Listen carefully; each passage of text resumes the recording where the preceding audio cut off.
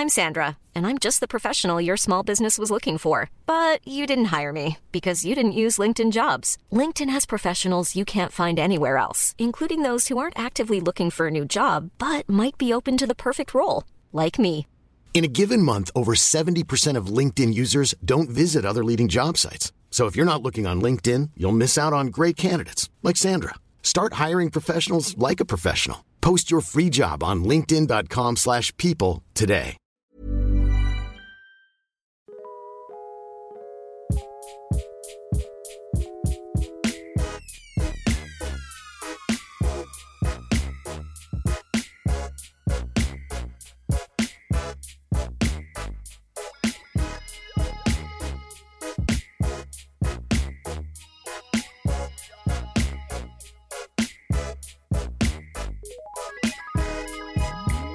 Hey everyone, welcome back to our still untitled rewatch podcast. Although I don't know, Natalie, should we just what do we just call it? The one that Natalie said, even though we haven't vetted it or found out if it'll pass copyright muster. Natalie, you want to announce what this is now called until we find out that we can't call it anymore? Be good and rewatch it. That's good. I like that. I like so it. That's the name until we do a Google search and find out that someone else has it. So just that you can take that to the bank until you can't. You can take it to the bank, but don't cash it. Yeah, exactly. Yeah. Yeah. Hold Go to it the bank. in the Around outside the bank, you know? Yeah. It's fine. Just hang out there. So this is our third entry in rewatching James DeMonaco's Purge series. What at least started as an underrated horror series infused with striking political imagery and some messaging. We've previously looked back at The Purge and The Purge Anarchy, the first two movies in a 4-part series that actually this week DeMonaco announced he wants to end with the 5th movie. So today we're... I wrote the line in my script here says deep dive. I don't know if I'd call this a deep dive. We'll dive into the third movie, The Purge election year. We'll save my whole thoughts on that until we get and introduce the whole Waypoint crew who's joining me here for this discussion. Natalie Watson, who you've branded this podcast, so that makes me happy. I don't know if this pool has a deep end, y'all. Of Wow, the Purge that's a election year. great line. God damn. Rob Zacny. You better fucking win. What? Yeah, Rob? That's how we're going out. Okay. Austin. Is that about subterfuge? Are we talking about subterfuge? It is a line from the film. That is a line from the film. Repeatedly. I also better fucking win because there's a timestamp for this. 'Cause I have no idea when this episode's going to release because we have another one to release before this one does. Yep. Rob and I are currently in the middle of our subterfuge game. We have to stop Teal from becoming a tyrant. It's a whole thing. I'll put this out there. Here's the thing. My very first note on The Purge, is my opening gambit, is excuse me, hands up, don't shoot Mike Brown shirt in the intro. Whew. Yeah, dog, you missed that. Rob just gave me a look like I didn't miss it. Yeah, I completely missed that, actually. I saw it and just deleted it from my brain. fair. Like, nope. Good. Danielle Riendeau. They're not playing fair and fucking square. They're not. It's also about subterfuge, actually. That's just The Purge election year is. A Well, subterfuge is the Purge. Yeah, my god, it is. It is. We can't go here. We cannot go here. We have other important breaking news. Yeah, Patrick so put an image in the chat. To supplement the discourse, before we get to The Purge, we need to purge some thoughts about, just because I have to. It was like, we brought it up. I pasted an image in the chat. This is going to be very old news by the time this comes out, but then it'll be fresh because, people will be ready for it, 3 weeks later. Right.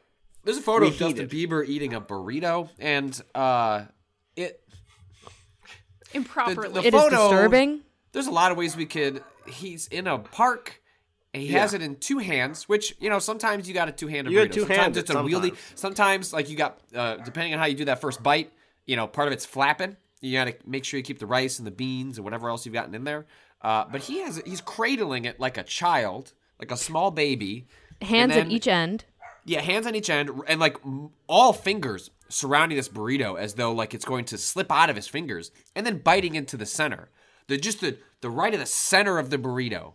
and it's a disturbing image. It's an upsetting image. It's bad. It's not how you should eat a burrito. It's And- fucked up, honestly. It's going to be so messy. It's going to be so messy. There's no respect here. He doesn't have a napkin. There's no plate No underneath. self-respect I and hate no that. respect for Pink the actual sweatshirt. burrito. Yeah, a big pink sweatshirt, which is just going to get covered immediately in All beans. burrito. In all the burrito fixins, as it were, just everywhere. That's what they Prado call has a them, great right? comment in our chat saying, so messy. Anything about JB, TBH. True. Thank you, Kato. True. Thank It you, also looks Kato. like guac is already spilling out of that. So the only It's thing trying I to can- flee. Get me out of here. This was made by the high schoolers in your town. Well, That's a messy yes. burrito. That's Yeah, a before well-crafted. we started recording, I was explaining my plight of living in the suburbs where we have decent Mexican food, but the burrito situation is dire, and I resigned myself to re-embracing Chipotle by necessity, but the quality of my Chipotle burritos are now highly contingent on the emotional status of the teenagers that are working at that like Chipotle, because you see the same ones, and like I've seen them make a good burrito, and like they just did not give a shit. Yep. Hold that on. day. Had a bad day. Had a bad day I have in algebra an class. Important update about Please. this photo that I just Yes. noticed. A very important detail is the bracelet he is wearing Uh-huh. is What's popping off on if that bracelet? it is what I think it is a Mexican saint bracelet. Oh, my I God. see. I see Where what you're it's like saying. the you buy them and they have like each of the Yep. saints, or sometimes they have like each of the Virgin Marys around Uh-huh. it. I've seen it in Guatemala too. It's like a Latin American thing, Uh-huh. which makes this I'm photo it looks I exactly mean, he like was one. on that song last year that was popular, so like Justa could do whatever he wants now. That is how it works. I'm gonna post an image of these in the chat. You can see. Yeah, that's what this is for sure. Oh, that is wow. 100% what this is. So I think this is just awkward timing. I think he's sitting there on the bench, Yup. and he's like, I need to have a Dylan-esque folk phase. And he's trying out the harmonica thing with the burrito. With the, like, I wonder he's if like, I this is could- my prop. The burrito's just a prop. He's not eating it. not He's eating playing it. it. He's playing it. He's biting a little hard. Blowing gently upon the burrito. How many roads must a Bieber walk down? Saint Bieber, Yeah. please. We call him Yeah. Saint Bieber now. Zombie Bear. All right. Well, now it's because we're recording this at lunchtime. I just want a burrito. Now I'm We hungry. fucked Me too. up. I'm definitely ordering I don't Mexican think food I'm- after this. I I don't think I love have a to- burrito in my future, but I'm only thinking about it for tonight. I love to look at burritos without having eaten lunch and then talk about a bad movie. That's what I love to Yep. do. Maybe they, I might be the outlier here. Okay. Okay, that's I, good. That's I'm exciting. not saying it's a good movie, but No. I think there are actually some good things in this movie. Totally. Sure. Totally with you. All right. All right, so forewarned, as with all the previous films, and this this podcast in general, like we're just gonna spoil things, up front. So hopefully you've seen it. If not, you'll be fine. So the Purge election year takes place. It's not like hyper specific, but it seems it's at least 18 years after purging has started. The essential figure is this woman named Charlie, who her life was defined by a moment early in the Purge cycle where her entire family was murdered in front of her. She has then worked her way into politics and is running on a platform to end the Purge. She is the main candidate against like the new founding fathers. Like the political parties and how they work is not like super well explained in the world building of the Purge, but her platform is basically end the Purge. It's profiting the elites and guns manufacturers and the NRA, and it's at the expense of eradicating, dehumanizing the poor. Blah blah blah. Sort of like she's taking one of the political through lines, and like that's her political platform. She is running very close in the polls. From what we are the information we're given, she's like 1 point behind, so within the margin of error. And that's like got the new founding fathers, really riled up and upset. Room full of white people, just really aggravated. And so they're conspiring to take her out during the upcoming Purge, and by dismantling or removing one of the sort of core tenets of the Purge, which is that like certain government figures are protected status. Level 10 and and- above. Yeah. Yeah, and like the last movie, sort of like this is then framed around a healthy number of like sort of characters who are people of color. And then the election year where you open on sort of like a small store, which like I guess a bodega is technically only in New York, right? That's He calls right. it a deli, I think.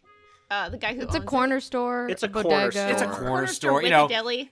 They got like a limited grocery selection. You could probably get some liquor there, like a little bit of everything. It's the kind of place where a lot of like regulars are coming in and out of. It's like a small mom and pop place where you would, if you were going in there in the morning, you'd be seeing a lot of the same people hanging out reading the newspaper. And so, It's less cramped than most bodegas I frequent, is what I will say. It's a kind of a spacious place. There's enough room for there to be like I guess some bodegas I've been to have like a table and chair set up for the hot stuff. But it's a nice place. It's a nice place. Like it's And genuinely. it's DC. We should probably say this. Yes. As well. This is definitely DC. This takes place in a specific place. So, yeah. Right, yeah. And the last, the previous film took place in Los Angeles. Do we know where the first one took place? Suburb. A suburb, yeah, sure. Yeah. And so the owner, he gets a call, being told that his purge insurance is, getting yanked away unless he pays up. There's like a lot of chatter in the corner store about like people's different political affiliations, how they feel about whether they can be saved by this woman who's saying she's going to end the purge. There's sort of a protege, like a sort of pseudo son character for the owner, who decides that he's gonna back up the owner, and they're gonna kind of wait out the purge and defend the place from anyone who tries to, I guess, sort of ransack it for provisions.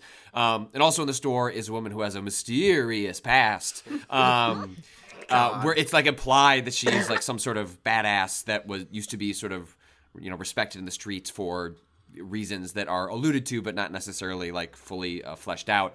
And these days, The Little Death. Is that what she's called? Yeah, she's the Little Death. And now I'm starting to wonder, as I get to my Lady. last little a point about this, is like maybe the reason Danielle likes this movie is because, well, what she does during the purge is be on an ambulance trying to help out victims and get them to trauma units. Exactly. So And that's she's kind of good at fighting. And she's good at fighting. Very Good good at fighting, and she's like an amazing EMT rescue person. Like, how could I not, She's great. Anyway. So I guess let's because I feel like a lot of us had a negative response. Like Daniel, like I want to throw it to you. I'm like pick up that thread. Like, what was your takeaway from the film? That I think maybe we all agree like is a pretty steep drop off in quality. Like it's a steep drop from 1 to 2 to 3. But what was your takeaway? What did you find interesting about it that you found worth it? Yeah, a lot of it for me is just identifying with that character and really sort of loving her. I actually felt like a genuine swell of pride for this character. And not only is she like a person who loves her community, cares about her community, spends time like being a person in her community, joking and laughing, and like she's there with people. She's not like some Christ-like figure or something like that. She is there to both fight and to rescue people. She is 100% there for sort of both sides of that. And I felt like this swell of pride when they go to like a sort of hospital area. They call it like a safe zone or a triage zone where the specific line is we've got doctors, we've got nurses, we've got EMTs, we've got paramedics. This is how they protest this horrible night. Like, sorry, they might not say horrible, but like paraphrasing. Right. It's like I genuinely felt like, oh, this is what I would want to do. And I feel like I said that in a previous episode, like, oh, where would you be during Purge night? And it was like, yeah, man, like, look, there's people being real people. It's that old fucking Mr. Rogers quote about when something horrible is happening, like, look to the helpers. The helpers will give you comfort. And, like, that's 100% where my brain went. So I loved this character. And I genuinely loved that little crew of characters. So, like, I identified so much with Lainey and, like, obviously not like personally, I'm not a person of color, but like I really liked what she was there for. I liked what she was doing. I really, really loved her, and I liked that crew. I liked Joe. I liked Marcos. He's the sort of the dude who works for Joe's Deli. I liked their old friend who talked about really loving pussy and waffles. Like there was just like a that fucking quote. I know, and it came it's back. Cheesy. It's No, Yeah, there was a cheesy as hell. callback. I like so relate to all of this, Danielle, in that like the identification of like this is the okay. So first movie has like this throwaway black character in it that shows that the filmmakers are vaguely interested in some sort of racial politics. Right. Second film has characters of color, women of color at a forefront, but still has this sort of like white audience analog characters as like the draw-in and all the Here's marketing. who you're supposed to identify with. Yeah. These are Right, you. right. Here- the people of color will surround you, but this is you. This still has that with Leo, obviously, but Yes. like I'm so with you, Danielle, in that spending so much time setting up Joe's spot, right? Joe's grocery, and focusing on characters like Joe and Marcos and Little Death. I forget what her Lainey. Lainey is her Yeah. last name, right? Yeah. Or they call Are her like, that, yeah. I know all of these people. I know the dude in the bodega who says he only cares about pussy and waffles. Irish Eye. Huh? What'd you Irish say? Eye. Yeah, Irish Eye. Yeah, That's yeah. it, Great that was name. his name, Great yep. name. Fuck. I know Joe, right? Like, there's a reason why this is the first time I wish I could have seen this movie in a black movie theater on opening night, because we would have loved it. We would have had a great fucking time. It would not have been a good movie, but I would have had an incredible time when Joe is like, "These are our white people," because Yeah. we say that. Like, there's truth in that representation, even if it also is like eye-rolly and sometimes feels tokenistic. It's also a great example of early on the sort of like when you have 6 characters of color on screen, one of them can be terrible, and it doesn't feel like you're writing a stereotype, because when it is a community of color taking care of itself and dealing with internal threats, like the bitchy teen, who is still a problem for other reasons, Yes. isn't as much of a problem as the version of this story where this is a white grocery and there is like a couple of black kids here causing havoc. That's a nightmare compared to this. Yeah. I think so. One of the things I was saying, like going into this movie, to me, this entire movie feels like events have overtaken The Purge, and The Purge is now much less of a far out satire than it was initially conceived of being. Right? Like, this is a movie being like finishing production against the backdrop of Trump's candidacy in the Republican primary. The movie itself is coming out in the year of Clinton versus Trump, and things that seemed pretty like conceptual when the Purge series began are starting to like become very literal and very real. Yeah. And this movie, I think, begins to struggle with its sudden relevance. Like, I think the movies had an easier time with it when this is all very speculative, and this was talking about like the nightmares beneath the floorboards of American discourse. By 2016, by the election year, those like nightmares are starting to come up from beneath the floorboards. And I think this movie is suddenly inhibited by that awareness and begins trying to be more literally analogous to what is happening in the world. But the way it does that, and this is where I begin to get uncomfortable even in these opening scenes, is that to me it begins starting to play, and I know we throw this word around a lot on this show, but there's a certain degree of like centrism and respectability I find in forming a lot of the scene that makes me deeply uncomfortable. Now, this movie features like, I love McKelty Williamson. Just like loved him on Boomtown, loved him on Justified. But I feel like his performance is definitely being used to paper over some awkwardness in the way the script is even written. McKelty is Leo? Wait, he's Joe. Joe. Joe. He's The Joe, guy who owns a deli. Oh, okay. But what I see here is that it does establish sort of the the shooting the shit vibe of a neighborhood place, a corner store. But the other thing I see is sort of a property owner of color, a small businessman. Yeah, absolutely. Who's holding together the community. And these teenagers of color are completely feral. They're terrifying. They have no respect. And that is such a familiar framing that even in that opening scene, to me, it smacks a little bit of, we must draw a line between people who are virtuous and are minorities, but they are virtuous, and then the terrifying super predators that like are roaming the streets, literally. Yeah, and that's when the Clintonian politics of this movie, which I think are shot through it, 100%. really begin to make themselves felt. The follow on to that, 2 things really quick. One is that that's also true with Marcos's character. He's a citizen. They establish that he's like, I got here 8 years ago. I came from nothing. I've been in Juarez. Every day in Juarez is the purge. And there's a version of that is thoughtful and subtle, that is a reminder that there are people in the world who go through who live through horrible conditions, and that kind of shake the American the kind of I guess not just American centrism in the political sense, but in the kind of centering of the American experience sense that works. Being like, I come from Juarez, where every day is the purge, is not that, and then insisting on his citizenship as almost a quality of his radical change and his arrival as a true American. Also, is like, ugh.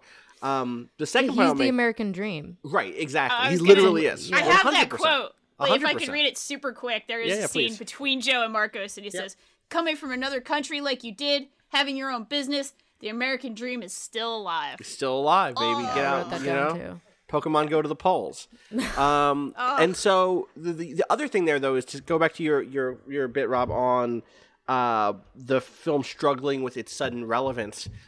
One of the things, or the series of sudden relevance, one of the things that it does is that it ejects subtext entirely.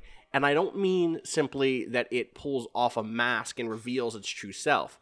I mean that the previous films worked insofar as they worked because they were also working with subtext. And I don't even mean deep subtext. I just mean that there were stakes that existed beside the core function of the plot, the core plot beats. In the first film, and I dragged it for this, when we first did that first episode, but I also said, like, this is what it is. That was a film about the soul of the white family, and especially the white father figure, and would the white father give in to the propaganda and ideology that turns them into monsters, whether that is something about toxic masculinity or about wealth and class warfare. Like, would this white dad turn into a torturer because the rich people asked him to? Would this upwardly mobile middle-class white family break bad? In the second film, the stakes are about Leo and whether or not Leo will kill this dude, and whether or not these brown women can save Leo's heart.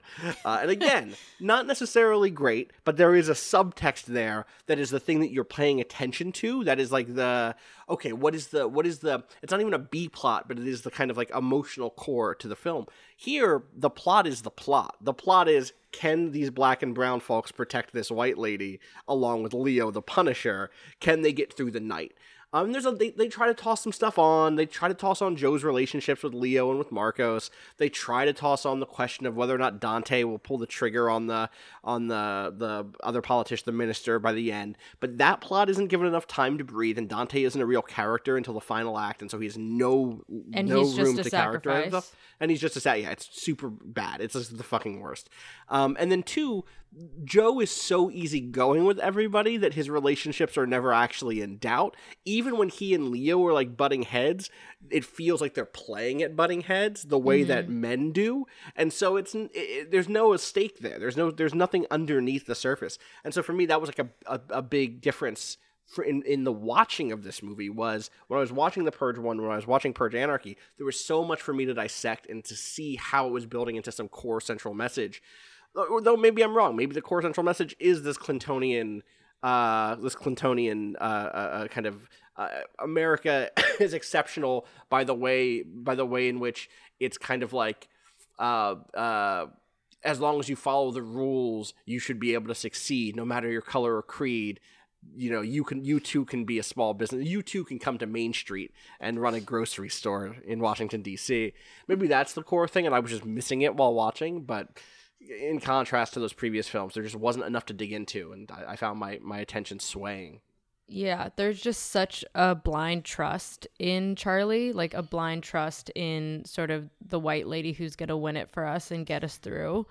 To the other, there's no points of contention there. There's no sort of, she's literally framed like in the first sort of scene when she like decides to go amongst the crowd and the camera like lights her from behind, and she has like a halo, literal halo of light around her head from coming from the back. She's like backlit or whatever, and that's never contended with or questioned, and everyone just immediately rallies behind her, which is just, yeah, it is very sort of, I don't know, I'm with her, like Hillary Clinton-esque. Well, she doesn't explain like any of her like her like explanation of her ideology or like why she's pushing back on the purge or why it's not good for America. Like it's so surface level and boring and shit. Like it's like they're attacking brown people. They're attacking poor people, is what she said. Right, and like it was just yeah. I was expecting. Or there's a version of this movie that like digs into like. There could be like a thematic through line in which like it plays with but never quite like pulls onto and keeps grabbing at the thread of like, oh, the way Democrats like co-opt people of color into a coalition to win elections, but never actually delivers on the promise of making their lives like meaningfully better. And it's like, wow, like there's a lot to like tug on in that degree. And the movie clearly has that idea playing around, like the way that like the resistance has evolved in that they, it's revealed that they are engaging in, I wouldn't call it dirty tactics, they're called equal tactics. They're just playing on the same playing field as the new founding fathers. Yeah. And then the tension between this potentially elected official. Well, I guess she's a senator, so she's an elected official, saying no, don't do that. Like, we gotta, do it the right way. And we can't have blood on our hands. And like, there are all these things, and in isolation, you're like, oh, like I see where it's playing with like really complicated ideas that have to do with like the Democratic Party. Like, there's a way to look at this movie as like an indictment of the Democratic Party, but it never goes far enough. It never pulls in those ideas enough. It never makes a cohesive enough argument. And I think maybe this plays into this thing, Austin, that you brought up about, Rob brought up too, about like where the real world events, when it's catching up to its reality, it doesn't have the weight. It hasn't fully thought through those ideas. And I think part of like, we praised the first movie, in which if you go back and look at the criticism of that movie when it came out, was that, gosh, it is really on the fucking nose.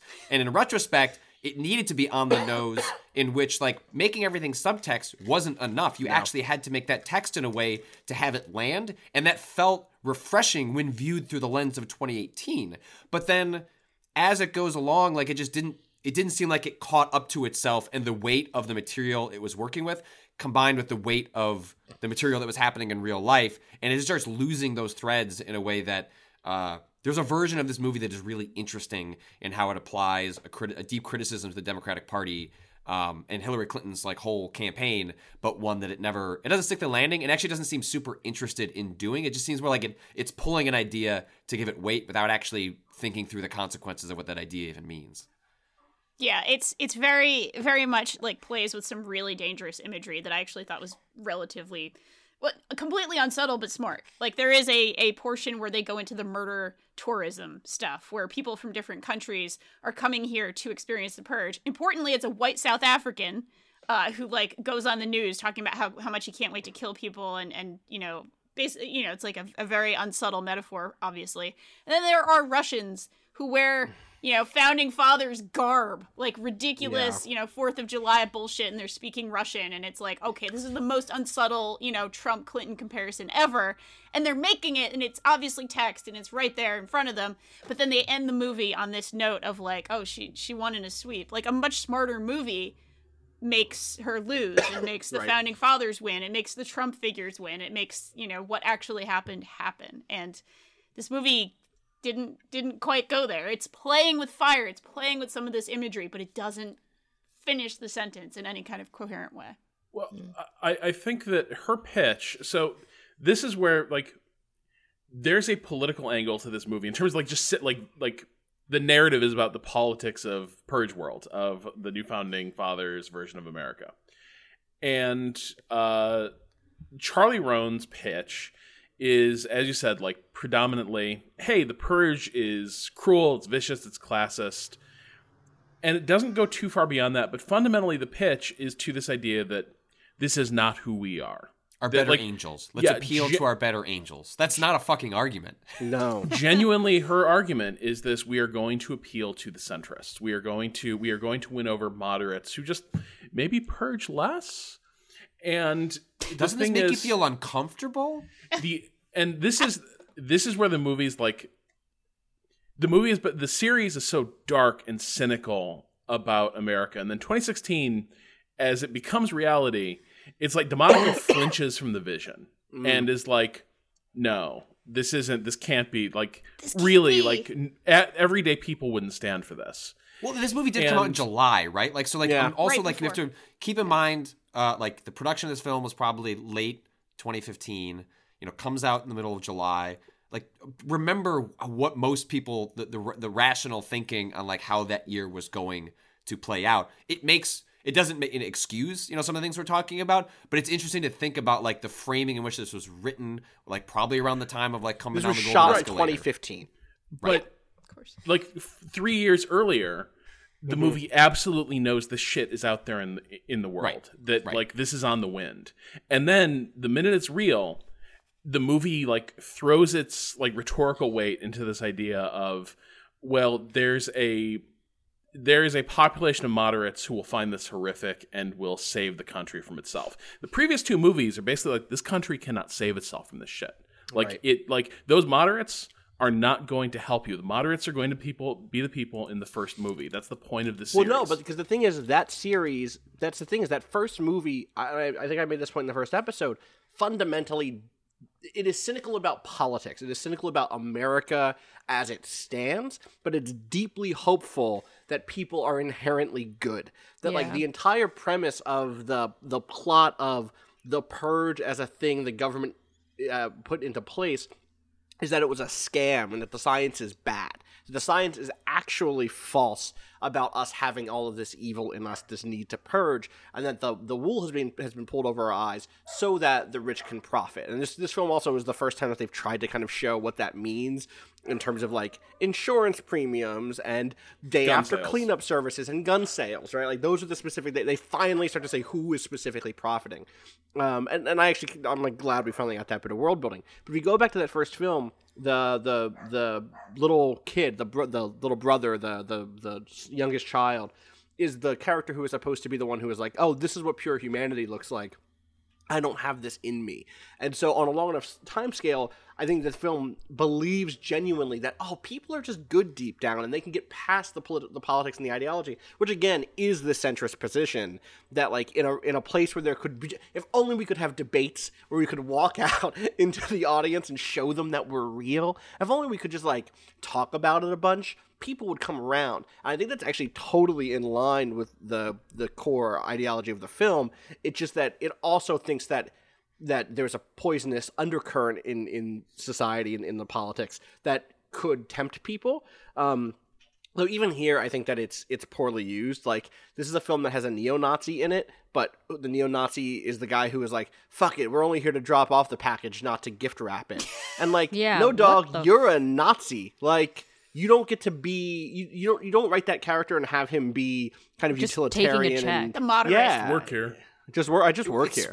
Taking orders. It was weird that, like, very early they do, like, a very unsubtle camera motion over, like, a white power, like, a logo on their gear. And I kept thinking, like, oh, well, they're going to keep pulling on that thread. Like, even in the sequence where there is a standoff between a set of people of a black gang and these white power like paramilitary figures, it's not like there's no element, there's no race element to it. It's just like they have a standoff. It's just like weird the way the movie is throwing things at the screen, and then it's like, oh, even if you're not going to be subtle about this, well, at least there's a thread you're pulling on. It's like, no, like, it's just there, and just it moves on to the next idea pretty quickly.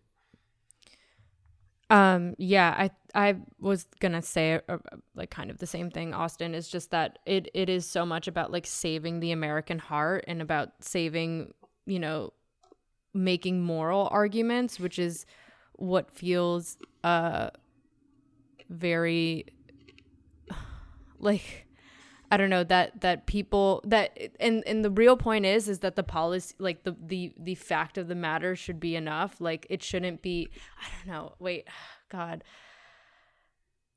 Yeah, I don't know. I feel like you said it, Austin. As an aside, like, I just don't logistically understand how this world works. Like, right, so the new founding fathers, in some ways, it's implied like they're this, like, totalitarian, fascistic regime, and yet they respect election results. Oh, that's like, completely in line with. Yeah, So, that's okay, the so- Republican Party. obviously. Well, also they respect that. Yes, they respect election results provided they win and provided they have a massive structural advantage in those elections. But like most authoritarian regimes have elections. It's just how many ways have you created to sort of goose the vote in your favor, right? What disincentives have you created for people voting against you? Like, absolutely, I think it's kind of smart that like the way people like this are going to operate is they will allow you to keep the form of the familiar government. They will allow you to keep the form of like representation. It will not exist in reality. And the point of this movie is when they feel like their rigged fucking election might go against them, their immediate play is to stage a hit. Their immediate play is to let's get someone on the inside of her campaign turned against her. Well, no, the immediate play is that for years you just fix local elections so that those election results look the way you want them to. Let her run; she just gets 12% of the vote, and that's like that's definitely.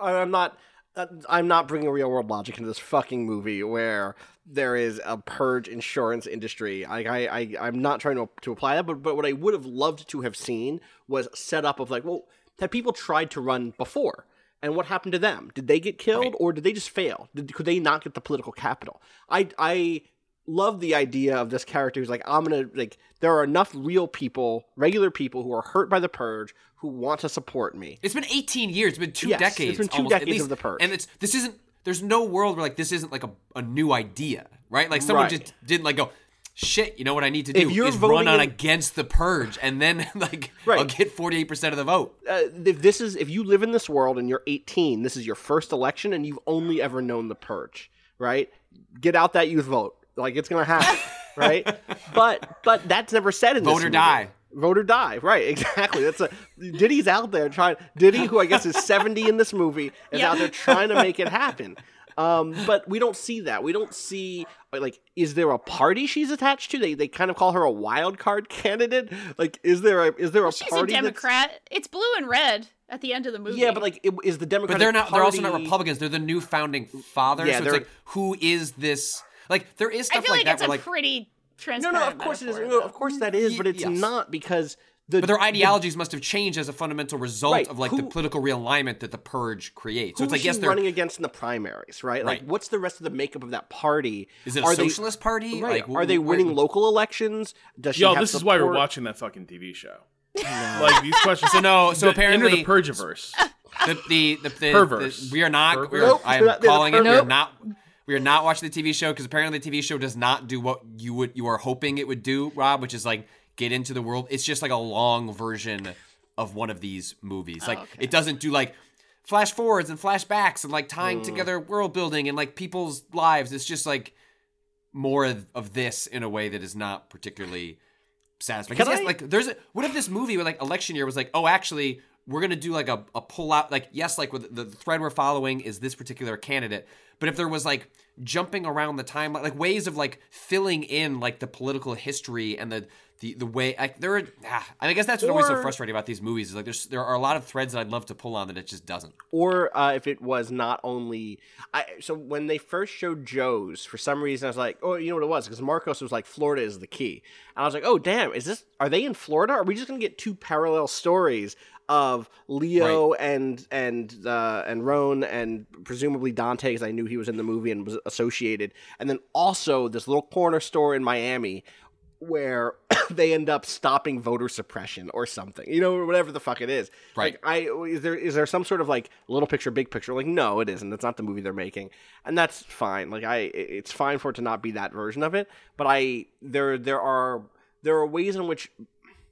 There are times when trying to spend that attention to detail will help the core metaphors that you're trying to make become clearer for the audience, and this is a movie where that would have really helped, given that the stuff that's at stake or the stuff that they want the audience to think about is so unclear, and it reduces down into this really kind of boring centrism. Like, of course you're going to vote Democratic if the Republican Party is literally trying to initiate the purge.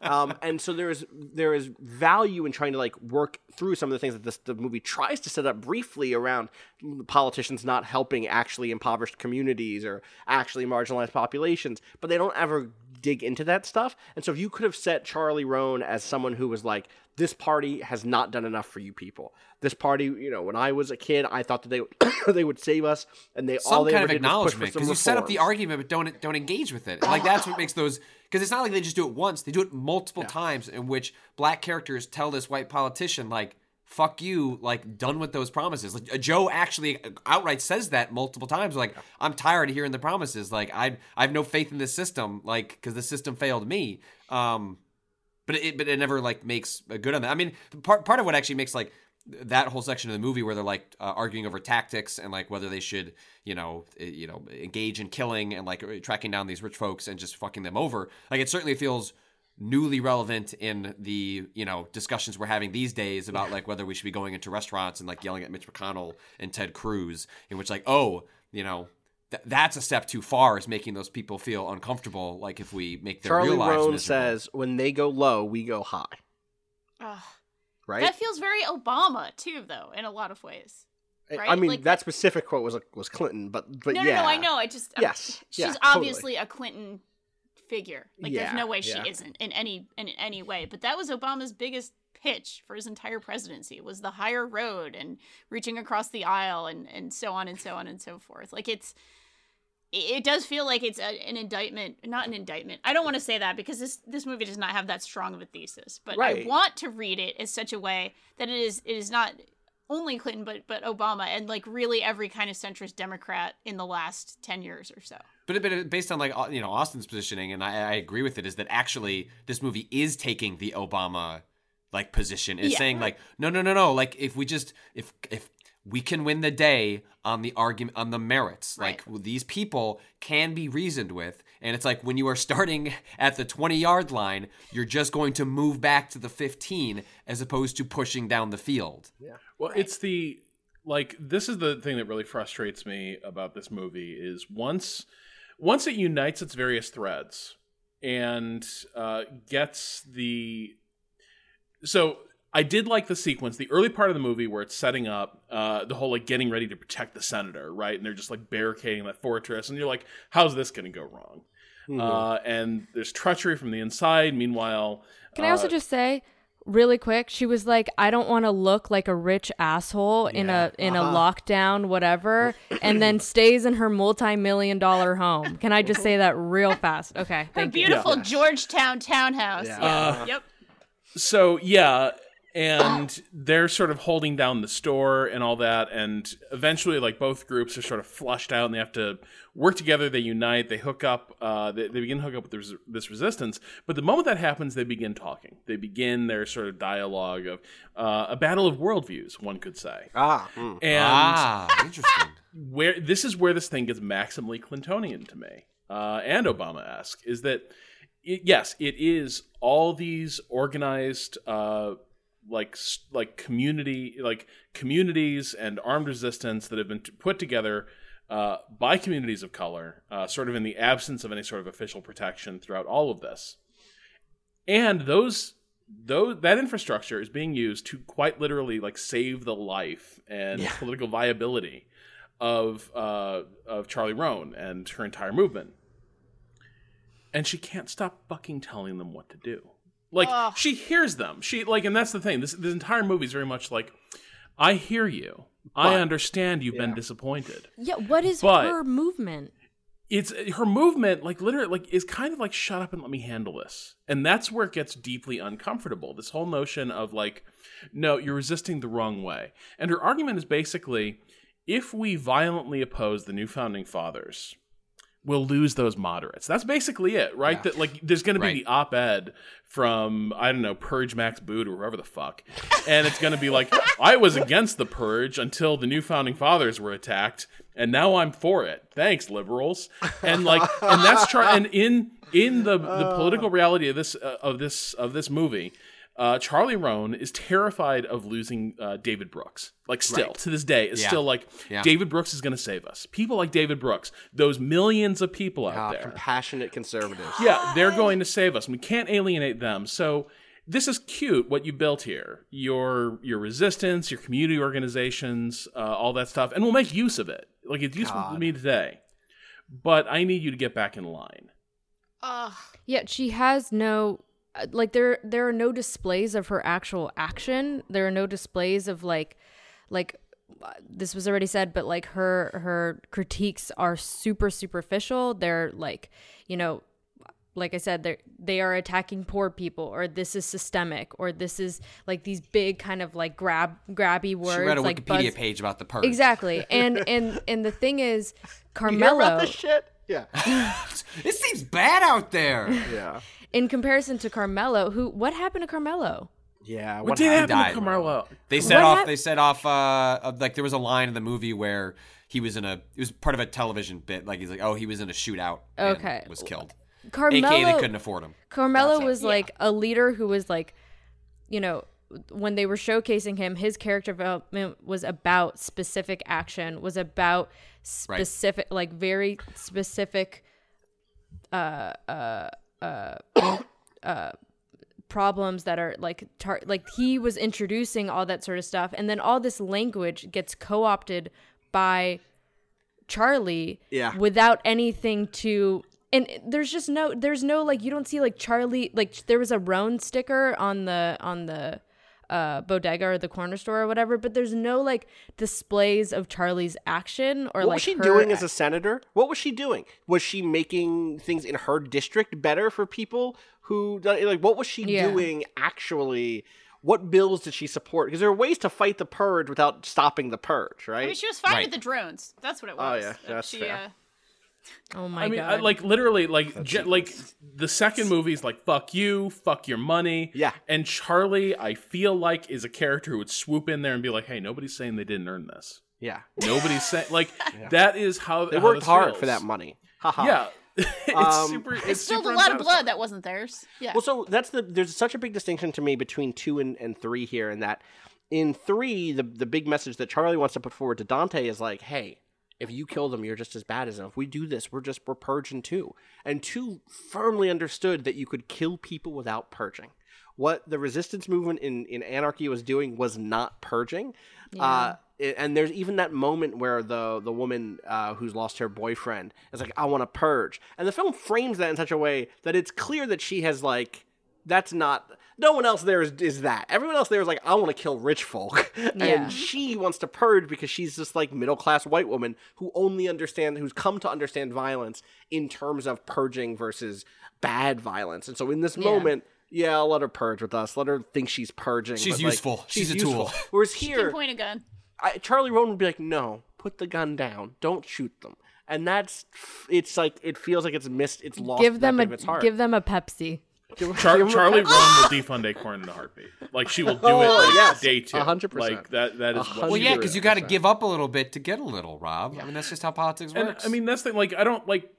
I know we tend to belabor these things, but like this is a very effective. Like this is a movie that superficially looks like hopeful and inspiring, but if you dig into it, those like the exchanges you see between these characters really are echoing a lot of dynamics that have defined like center-left politics like throughout our lifetimes.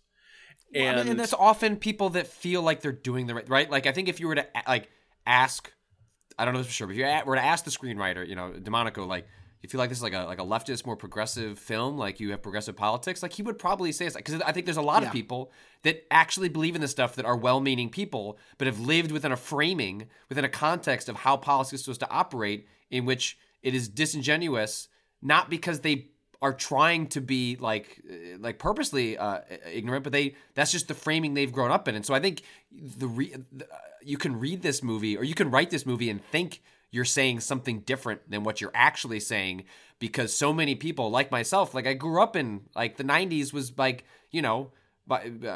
going into my teens, like my whole framing of politics, and a lot of people, is Clintonian and Obama, and Obama, that's not a word, but like is like a certain like pragmatist, centrist, like framing in which, like, if that's what we've been told by all the elites, all the people who are supposed to tell you how politics works, like, of course you're going to settle that way, because why would you have been told otherwise? Like, that requires a lot of like personal digging, finding out different ways of framing politics and how to engage with it. And for a lot of people, because politics is something they think about every 4 years, it's like, understand. I mean, I'm not trying to excuse that frame of mind. I'm just trying to just see how you arrive at a film that has very mixed. Like, there are a lot of people that in the Trump era are projecting left, even though in their actual politics probably hasn't shifted as far left as their rhetoric has.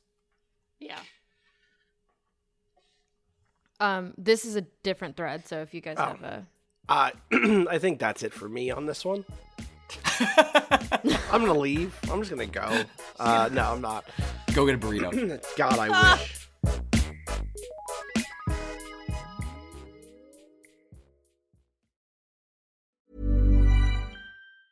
Hiring for your small business? If you're not looking for professionals on LinkedIn, you're looking in the wrong place. That's like looking for your car keys in a fish tank.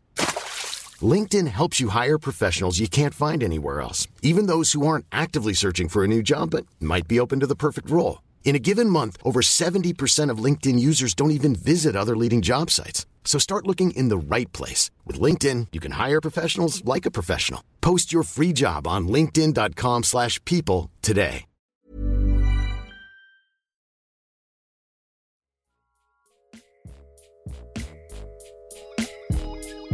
Natalie, go ahead. So, I think the last thing that I wanted to kind of touch on is the people of the notion of people of color against people of color, like black on black crime in the scene which they're like in the ambulance waiting out the helicopter, and They specifically introduced the sort of ambulance situation as not touched by specifically there's an unwritten rule where triage is not targeted except for sometimes. But what was so weird to me is when the Crips are approaching the gang or whatever, who are identified by the Crips as the Crips because the Joe used to be a First Crip. of all, Joe Laney, and Marcos, the three main people of color, all have mysterious, perhaps violent pasts. Oh yeah, which is or actually but they explicitly got better, violent past. They learned respectability how to become politics. part of society. Anyway, so when the gang is approaching, they have a guy. You can see a guy slung over their shoulder, clearly injured, and they're not tapping. They're bashing on the van, and it is so obvious that they're looking for help. And isn't Joe? Who was the one looking at them to begin with? Was Joe the one looking at them? Joe to begin was with, or the was one. it Leo? I think it was Joe. I want to say it was Joe that was we have to move. We got to move. They're gonna move us. Exactly, and that was just such a weird moment for me, and that the only reason why violence wasn't enacted there was because Joe was a part of this specific gang. And it is not that if Laney, a member of the community that would probably be known by this group of people because they are in the community, and this triage van that's been going around all night, Laney picked up a kid that a gang kid that night. And then lectured him about his lack of political awareness. That did happen. Literally happened. It was. Don't you watch CNN? She didn't say that. You're embarrassing us in front of the senator. Rondo, I think was his name. Yeah, it was just that was just such a weird thread for me, and that also was brought up with the dissenting teens or whatever, and just the way how long that sequence was of them arriving to the bodega or the corner store or whatever, of just it was on them for so long. That just felt creatively exhausted to me, though. That whole sequence with the car and the fairy lights and them getting out in their fucking prom dresses, and the scene goes on for they're dancing for 5 minutes, and it's all just feels they're padding out the screen time, which is slow that shit down. We got to get this movie to an hour and a half. But also, it's sorry, but the way it just feels this is the Purge, and you put on your fancy masks and shit, and it's a weird clash of violence and fanciness, and this is our brand now. We just look. You need to see the fucking prom dresses and blood, okay? You happy now? It was affording that same sense of entitlement from the first kids, from the first Purge movie, where all the rich young white kids. It was giving the group of teens in this movie the same like sense of entitlement and like showing up with like the decked out car Right. and like the decked out guns like with rhinestones on. I don't know where they got that shit. Where the fuck did you get that shit? Oh, I guess that they was killed my. their parents, but still, no. It No. was just. It was so. Where'd you get that chainsaw? It was so Good just question. like out of place to me. And What are you running the I don't fairy know. lights off of? Yeah. Is it Also, Russian? yeah. No, Good it's not question. anymore. I guess they probably hit a Home Depot first. Yeah, you know, That's what it in the was. back. Yeah. that That's makes the sense. chainsaw, the lights. Yeah. Here's like spinning off of that briefly. Like one of the things that gets to is that the concept here is really potent for a lot of reasons. There's a lot you can work with inside of it, but there is always this risk that you untether it from the core, whatever that core question is, and that when you do that, you open it up to be just like a fucking minefield. Because that's what I feel like happens here. Right? It's like, oh, we have a good idea. It's like, what if they're like teens and they are like in like Catholic school uniforms? They're very provocative and they try to steal candy, and then they're like, we're gonna get my candy bar. That's a fucking hilarious scene. We should do that. And like, you're not thinking through any of that stuff.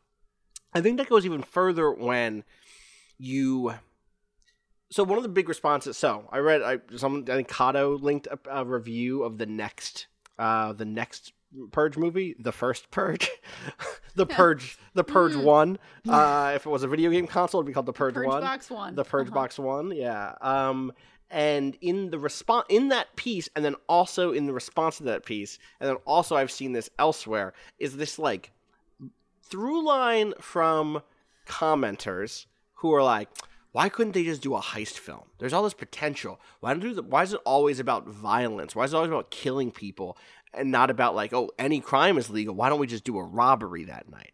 And there is something, and to the point, in fact, that there is someone who worked on the Purge TV show who said, yeah, we consider doing a heist like movie, which I don't think that they should do. And That's the not- reason, one, it's not the point, but Yeah. two, at that point, it feels like it's going to lean so far into libertarian power fantasy of like, Yeah. you could do anything. What if there were no laws and you could If just there was no state, just do what you just want. do what you want, and without it being grounded in the sort, like there's a version of that, I guess, where it's Robin Hood, right? But I think even that version of it ends up removing itself from what makes the Purge potent to begin with, which is that the people at the bottom are who are going to get fucked over already.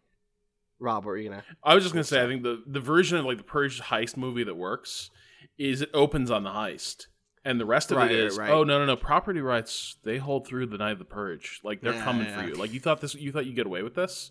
No, you actually stole like people who matters money. And like we're like that, I think like could work. It's an idea, but it does miss the point of like it's about who is subjected to violence in this world. Yeah. And it's not the minute you're like, here's what I would do on the Purge, you're kind of missing it, right? Like what cool crime would I get up to? Yeah, exactly. Saving lives. That is the crime you would get up to. Totally. God. I liked the set dressing in the ambulance. On that note, I will just briefly say that the mise en scène was beautiful in that ambulance. It was all busted up, and it was like old bandages and old first aid kits, and I thought that was lovely and wonderful. And There's a version of this movie that just follows them, right? Yeah. and Like, I would that have is, loved like, that. Yeah. Because like part of the problem with this film, which is part of the problem with the last film, is just it's trying to act like a television show when it's a movie. Yeah. And carrying so many threads that it can't quite, fully give a realization to. And the way you do like short vignettes that can have like an arc to them is like through something that can be that is your through line. And like the ambulance could have been that through line. Where what if instead of following this politician and how she's being saved, what if you're just getting updates about that? Like maybe they bump into her at some point. Yeah. There's an encounter with her, but you're just getting like TV updates or radio updates that like are filling in like this larger context of the world, but you're generally just following. Because I think the thing we always respond to is that we like the world building, like we like that along the margins. It like informs our understanding of like what is happening in the moment. But at the end of the day, it's like we want to see what's happening to these people who are most affected. And a really strong film could have been just following them going around and the kinds of people like. What choice, like, how do they choose who to help? Like, when to intervene? Like, when to enact violence to create intervention? Like, there are just a lot of really interesting questions given those characters' backgrounds, where their violent background could have been useful in the context of exploring how you choose or do not choose to, engage with a world that is having all sorts of outright violence, but that there's the unsaid rules is an interesting idea, but it just doesn't go anywhere because we don't actually get it expanded upon in a way that feels like particularly thoughtful. Yeah. So it's funny you bring up the TV thing. There was a point last night where I messaged in our group chat that was like, if anyone's still watching this, here's my tip to getting some enjoyment out of this. Yeah, Pretend you turned on USA or Showtime or CBS at 11 p.m. and it was the TV show is on USA, I believe. Okay, so. Well, yeah, pretend it's that, and you've turned it on, and you're halfway through the season, and it's just, here's 2 episodes back to back, halfway through a season. Pretend that the character development happened elsewhere. Pretend that, lower your expectations to this is a USA original TV show. Get the enjoyment you can out of that. That's not a bad thing. That's not it's a judgment on them, but it's okay to have junk food now and then, and so go for it, enjoy. But without that, it spreads so thin, and there's a lot that are just that just doesn't work. I don't know. I guess my last positive point here is, sure, and this kind of goes back to something we were talking about before that I kind of sidelined, was that thinking about the movement, the community center, the secret base, I really appreciate seeing that space as being something that was community driven. I would have hated if that was and then Charlie Roan turns is and I funded them. It was me who set this up. I guess the counter to that is the idea that there's moments where they're like, we're doing this for you, Charlie. We're secret Charlie Roan #1 stands. And I would have loved to have seen them been like, no, we don't, even if you win, we don't think this is changing. So we have to do what we can do to protect people. And those are the best moments throughout the movie for me were the moments of this community taking care of each other, taking care of the people who are hurt inside of it. I look at stuff like the Crip scene or the gang member in the back of the EMT or in the back of the ambulance scene, and those aren't good. Those aren't great sequences, but they're preferable to versions that are and then the gangbangers came through and they don't respect the triage unit. They don't respect anybody. Yeah. Or the moment where the gang kid in the back is just cursing at everybody and is it still falls into that terrible respectability politics shit, but there are there are multiple types of respectability politics. There are an endless amount of respectability politics out there. One version of it says you're immediately too far gone. And that type of respectability politics is actually too far gone for me. I won't engage with it. I won't try to convince those people to all right, slow down, let's have a conversation. No, you're wrong about that. But there is a respectability politics that I see inside of the Black community, inside of my own family, that is often it comes from a place of pain. It comes from a place of having respectability politics comes from having to have been respectable to live. It comes from changing the tone of your voice when you get pulled over by the cop, or when you're being hassled at a store, or when someone is in an elevator with you and gets very anxious. I live that life. It happens a lot. I work in an office where people call me articulate. It happens constantly, and you build it, and so it's a survival instinct. And so when I hear Joe, the style of Joe's respectability politics, that still feels to me like an honest, painful respectability politics. Whereas when I hear the people on the new, when I hear Hillary Clinton's respectability politics, when I hear the Democratic Party's respectability politics, when I hear Barack Obama's respectability politics, it often moves into that second category that is and at some point you stop being redeemable because you didn't try. And that is, I have no room for that, and this film thankfully doesn't fall all the way to that, right? That doesn't give it a trophy, right? But it speaks again to that feeling of identity, right? Of being okay, I know Joe because my uncle is like Joe, or my cousins are like that still feels real and grounded, and the character doesn't just feel like a stand-in. I just also wish there had given more voice to characters like Dante, who clearly know better and who are clearly ready to take the action they know is necessary. And even if it still falls in Joe's favor in the end, at least you would have given the space for Dante. It could have been the battle of worldviews, as Rob mentioned. So Yeah, I wish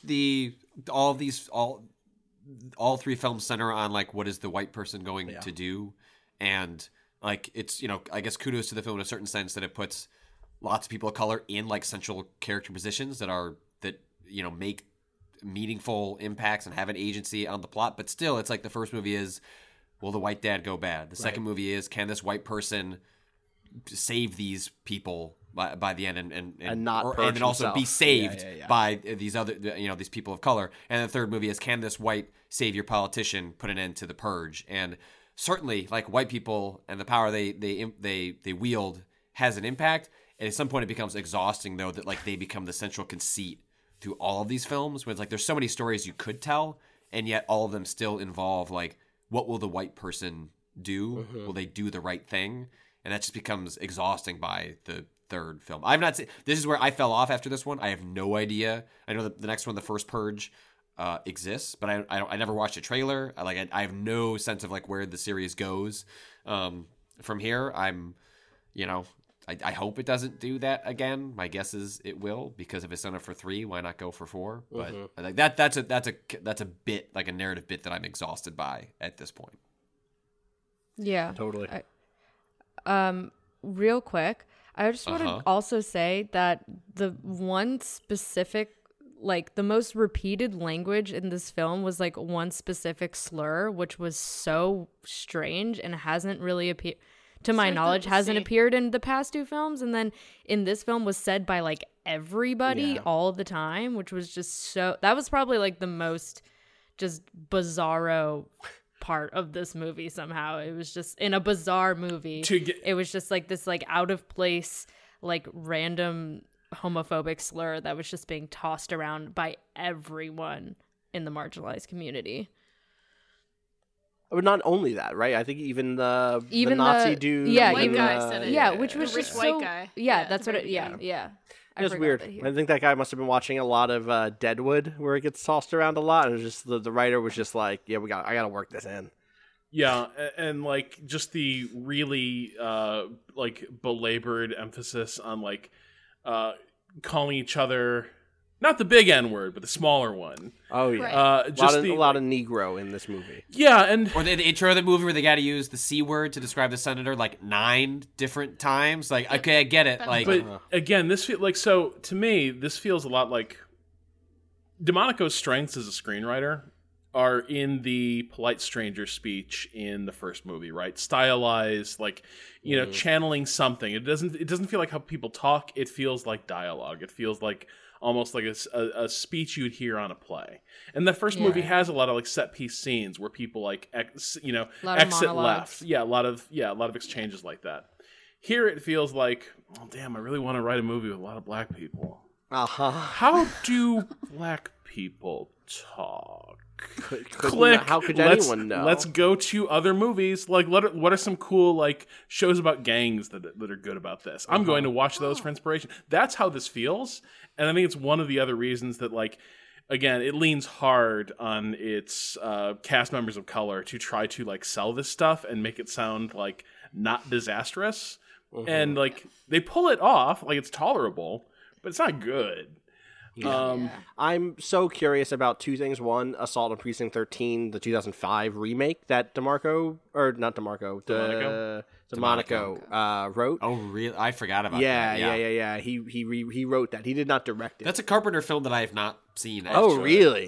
We should watch. Well, I've always seen most of his. I've seen, he switched so heavily into horror, like outright horror. Like after Halloween was the movie he made after that. I just never got around to seeing, but I've heard that movie is terrific. Totally. 2, The First Purge is not directed by DeMonico. It's written by DeMonico, but it's directed by Jared McMurray, who is a black director, and who worked on Fruitvale Station, and who I think directed a short about like hazing and stuff. There was a world where we didn't watch this movie, and now you're just dragging us in to like giving us interesting angles that maybe you should watch a trailer because that trailer is wild. It's like the trailer for The First Purge. It takes place on Staten Island. It takes place in a primarily black community.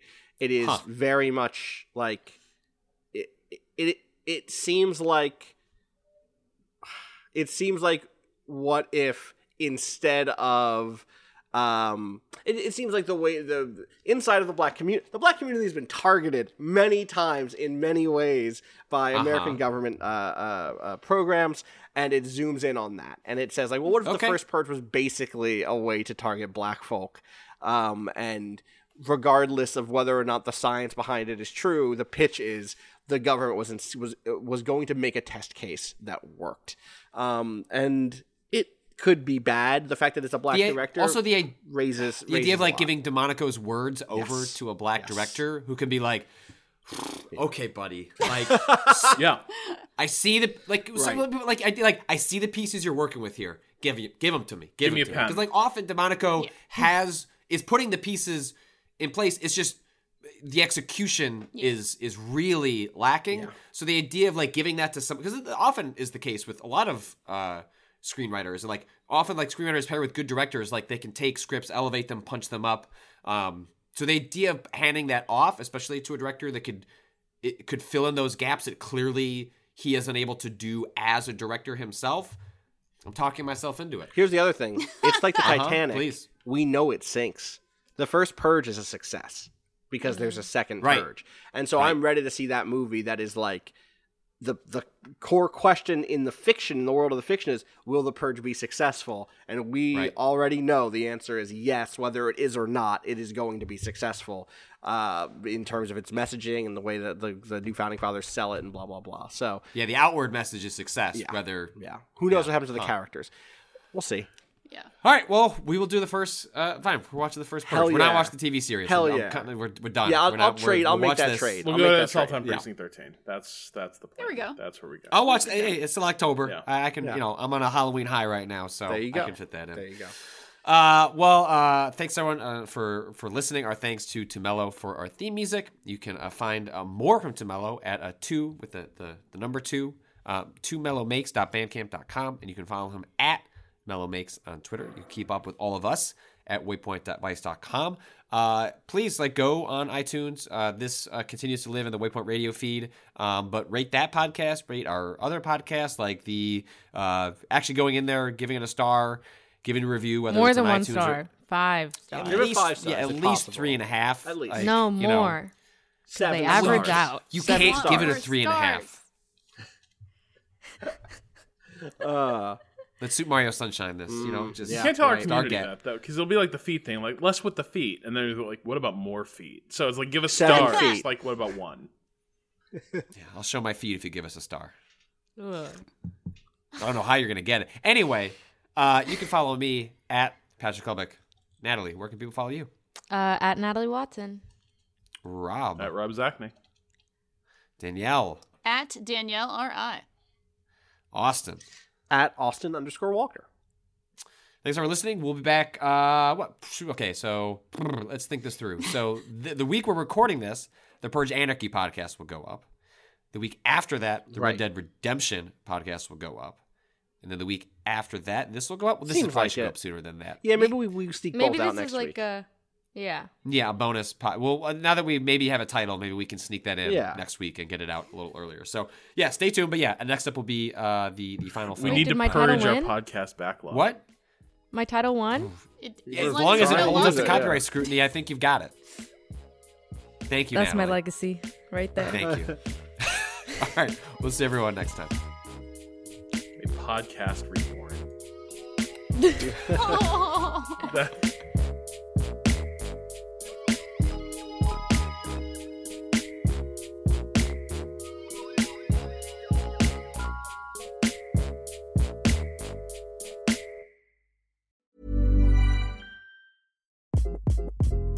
Hi, this is Craig Robinson from Ways to Win, and support for this podcast comes from Invesco QQQ, the official ETF of the NCAA. The future isn't scary. Not realizing its potential, however, could be. Just like on the recruiting trail, I've seen potential come in many forms as a coach. Learn more at Invesco.com/QQQ. Let's rethink possibility. Invesco Distributors, Inc.